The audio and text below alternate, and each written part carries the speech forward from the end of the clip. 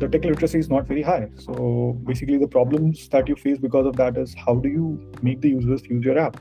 How do you make them understand the value of the product as well? Right. Secondly, even though whoever has the smartphones, they are very low spec smartphones. They have very small storage space. So literally, as a platform, we are kind of vying for real estate in their phone, right? So you are fighting with apps like Facebook, WhatsApp. Why would a farmer or a retailer want to install your app in lieu of those apps? Hello, Nilesh. Hey Nia, hi. Hi, how are you? I'm good. I'm very good. Always a pleasure talking to you. Great. I'm very happy that you're here. Thank you for guesting in our second installment of Work Wonders. It's just a little segment where we talk about anything that we are working on at Jiva and more importantly, how we do it. So today you're going to share one to our audience. So thank you and welcome. Thank you so much. Thanks for having me. Okay. So without further ado, actually, before we jump into the main thing, can you please introduce yourself and talk a little bit about your role here at Jiva? Right. So, yeah, I'm Nilesh. I am actually a computer science engineer. So I started off working as a software developer in a firm called Oracle, for whom I was building systems. But then I got bored and I did my MBA. I started working as a branch manager for Ola. Uh, and I started managing their coffee business in Indonesia. So I was in Indonesia for about 4 years, loved the place. But then I got bored again and I dipped my hands into an upcoming uh, digital platform that is now known as Jiva. So this was back in 2020 when Jiva was not called Jiva and we were still figuring out what we want to do. We were doing a lot of ground research, experimenting with a bunch of things. So that was the time when I started working as a branch manager in South Sulawesi. So basically, I was based out of Makassar and worked there for about a year and a half, set up even a little bit part of East Java and stabilized operations in South Sulawesi. And after about a year and a half, I moved into a more product focused role. So since then, I have been a product manager in Jiva. Primarily, I've been responsible for two main domains. One is inputs e-commerce. So basically, we sell inputs directly to our farmers via multiple channels.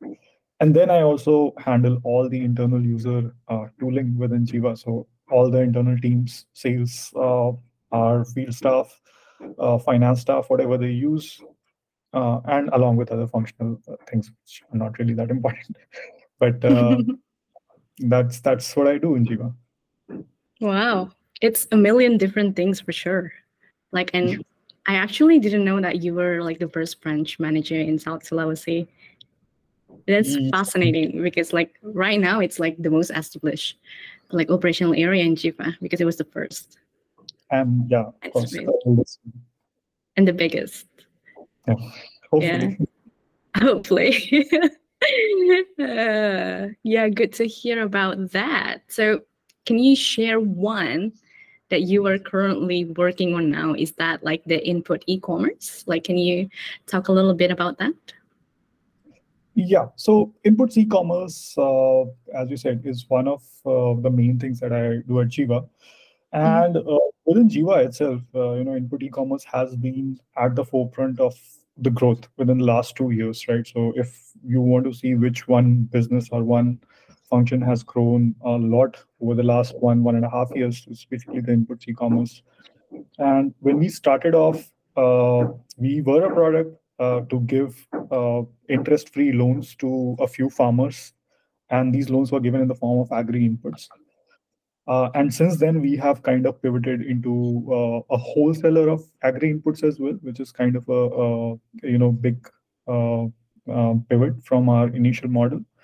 And we still do have the same vision. We provide inputs, good quality agri inputs to our farmers, but now we do that via multiple channels. So we do that via our network of MCs and also via our newly formed network of retailers whom we call grocers. Uh, when we started inputs about 2.5 years ago, we were doing a few hundred dollars of input sales a month. Now we are doing about 1.5 million USD per month. So we have definitely come a long way. We have a suite of products.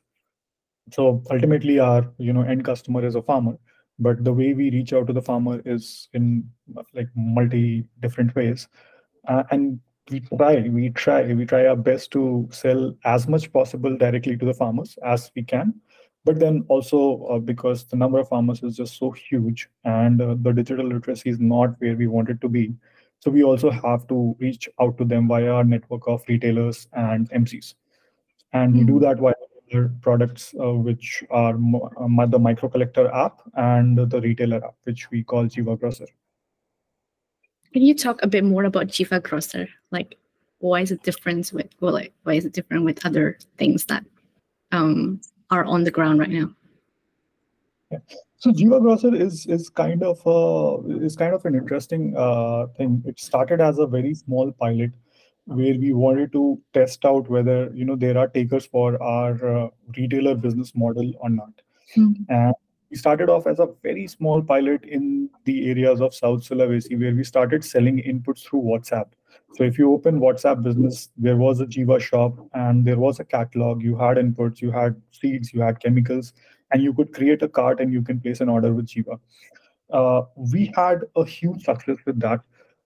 It turned out that basically, the users actually place orders on phone, on a call basically, or by meeting people, and WhatsApp was the next best thing for them. So no touch, no physical touch required. You can just place an order and then get it confirmed.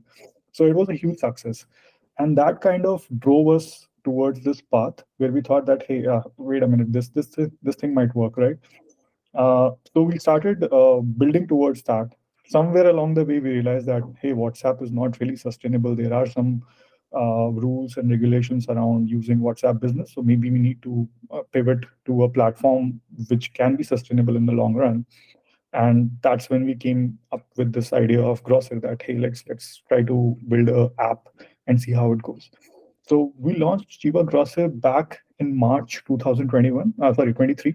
So it's not been too long. It's been only 7, 8 months. Mm. Grosser Very has been, young, yeah. yeah. And we already have a huge network of retailers. We have really good adoption on the app. So those are very promising things, and we hope Jiva Grosser continues to grow, and that is kind of becoming our main model of business and inputs. Great. Yeah. So good to hear that adoption rate is high because I talked to our CEO Ram for one of our podcast episode, and one of the biggest challenge for agri-tech is actually low adoption, right? Due to the nature of farmers being on ground on rural areas where internet is not so good and smartphone penetration is not very big. And but Ram talked about how we can leverage like low hanging fruits, or what he called low tech. Like, is Crosshair one of these low tech platforms? Like, can you talk about that? Yeah, I would see it as a low tech platform. So Mhm. consider something like a Facebook Lite. I don't know if you have come across that app, but Facebook Lite is a very toned down version of the full fledged Facebook app, right? And it is specifically designed usage within areas where there is very slow internet connectivity, or maybe low spec phone usage is there, which is exactly our demographic, right? If you think about it. Mhm. So we have always strived towards building a platform that is very, very low tech. It's easy to understand, minimal, and along with that, we also kind of provide a physical touch. So we internally call it a phygital model, right? So we are not just a digital platform, but we also provide a physical touch. So it's physical plus digital, which is digital, like very innovatively named. But ultimately, it's all about providing a physical touch to our end customers because they are not in the current ecosystem where a completely digital platform would work. So yeah, it's low tech plus an operational reach to our customers. Yeah. So, what's the difference between building a low tech platforms? Like, did you have any experience in the past working on high tech platforms targeted for more urban demographic with amazing connectivity and smartphone penetration? Like, what makes the difference between making that and making platform for low tech users? Well, I did have some experience in the past, thankfully so. While I was doing my MBA, I was involved in a for a very brief period, I was working on an e-commerce platform and I was Mm-hmm. responsible for making it go live.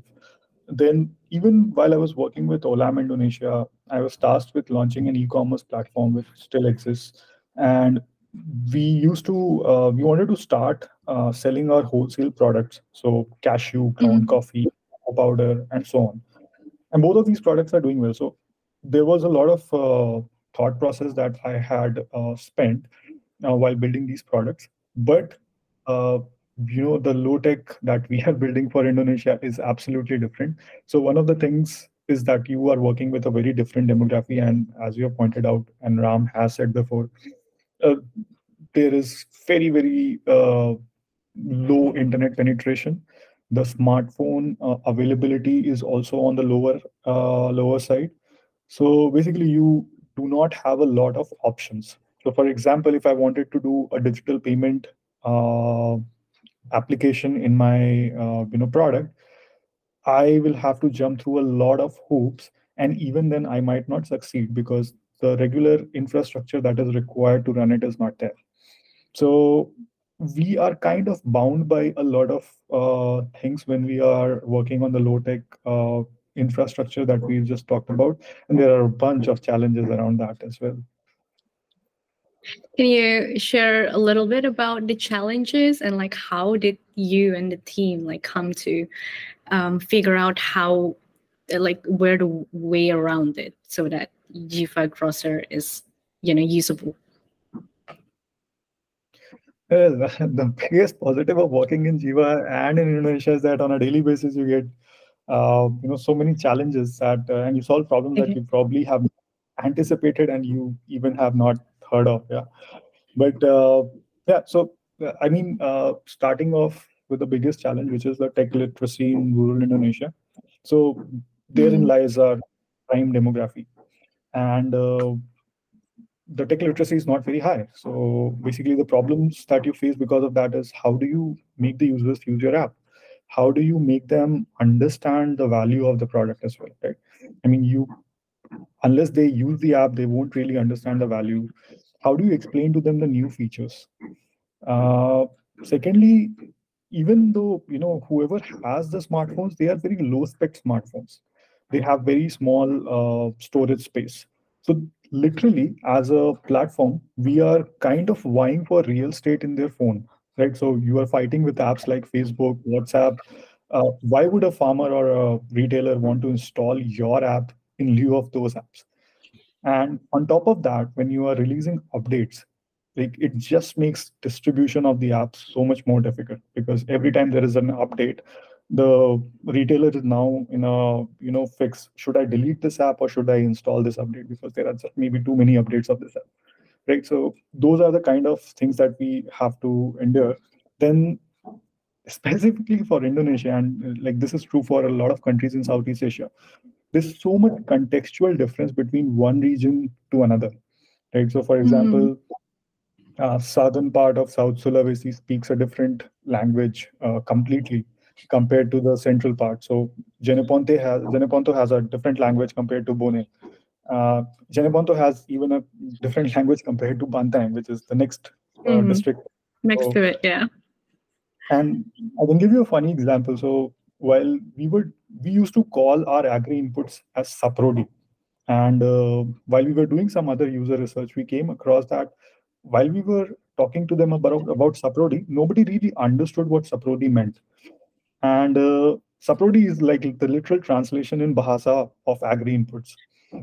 Uh, and basically, they just call it bibit and chemicals. They just call seeds Mm. as bibit and chemicals as rachun. And basically, the entire agri inputs is called as baran.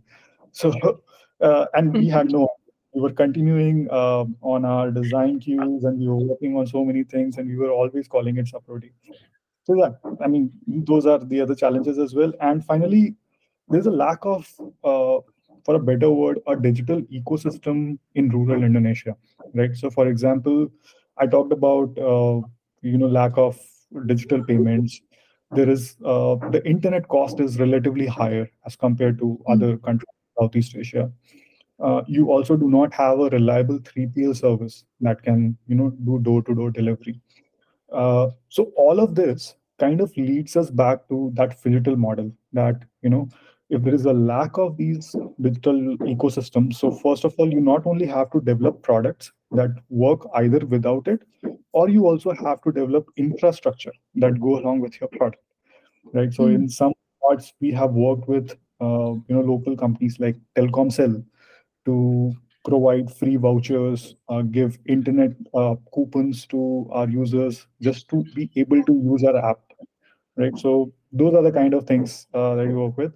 And finally, it's all about building relationships, right? So in rural regions, everything is relationship. Nobody's going to trust you because you are a foreign company and you started coming to their place and claiming that you will improve their livelihoods. That's not a selling point for them. They Mm. will trust only if you build real relationships on the ground. So that's basically what we are doing. So those are, some of the challenges that we face.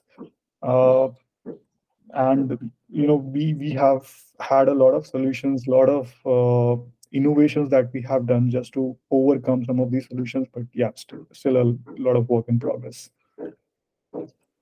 Great. Yeah. So you can correct me if I'm wrong here, but simplicity must be a really important thing in designing for the low tech community. So can you share an example of how the team find a balance between being innovative with the technology that we're using, but also staying simple to make sure that our product is accessible and usable because of the challenges that you just mentioned before?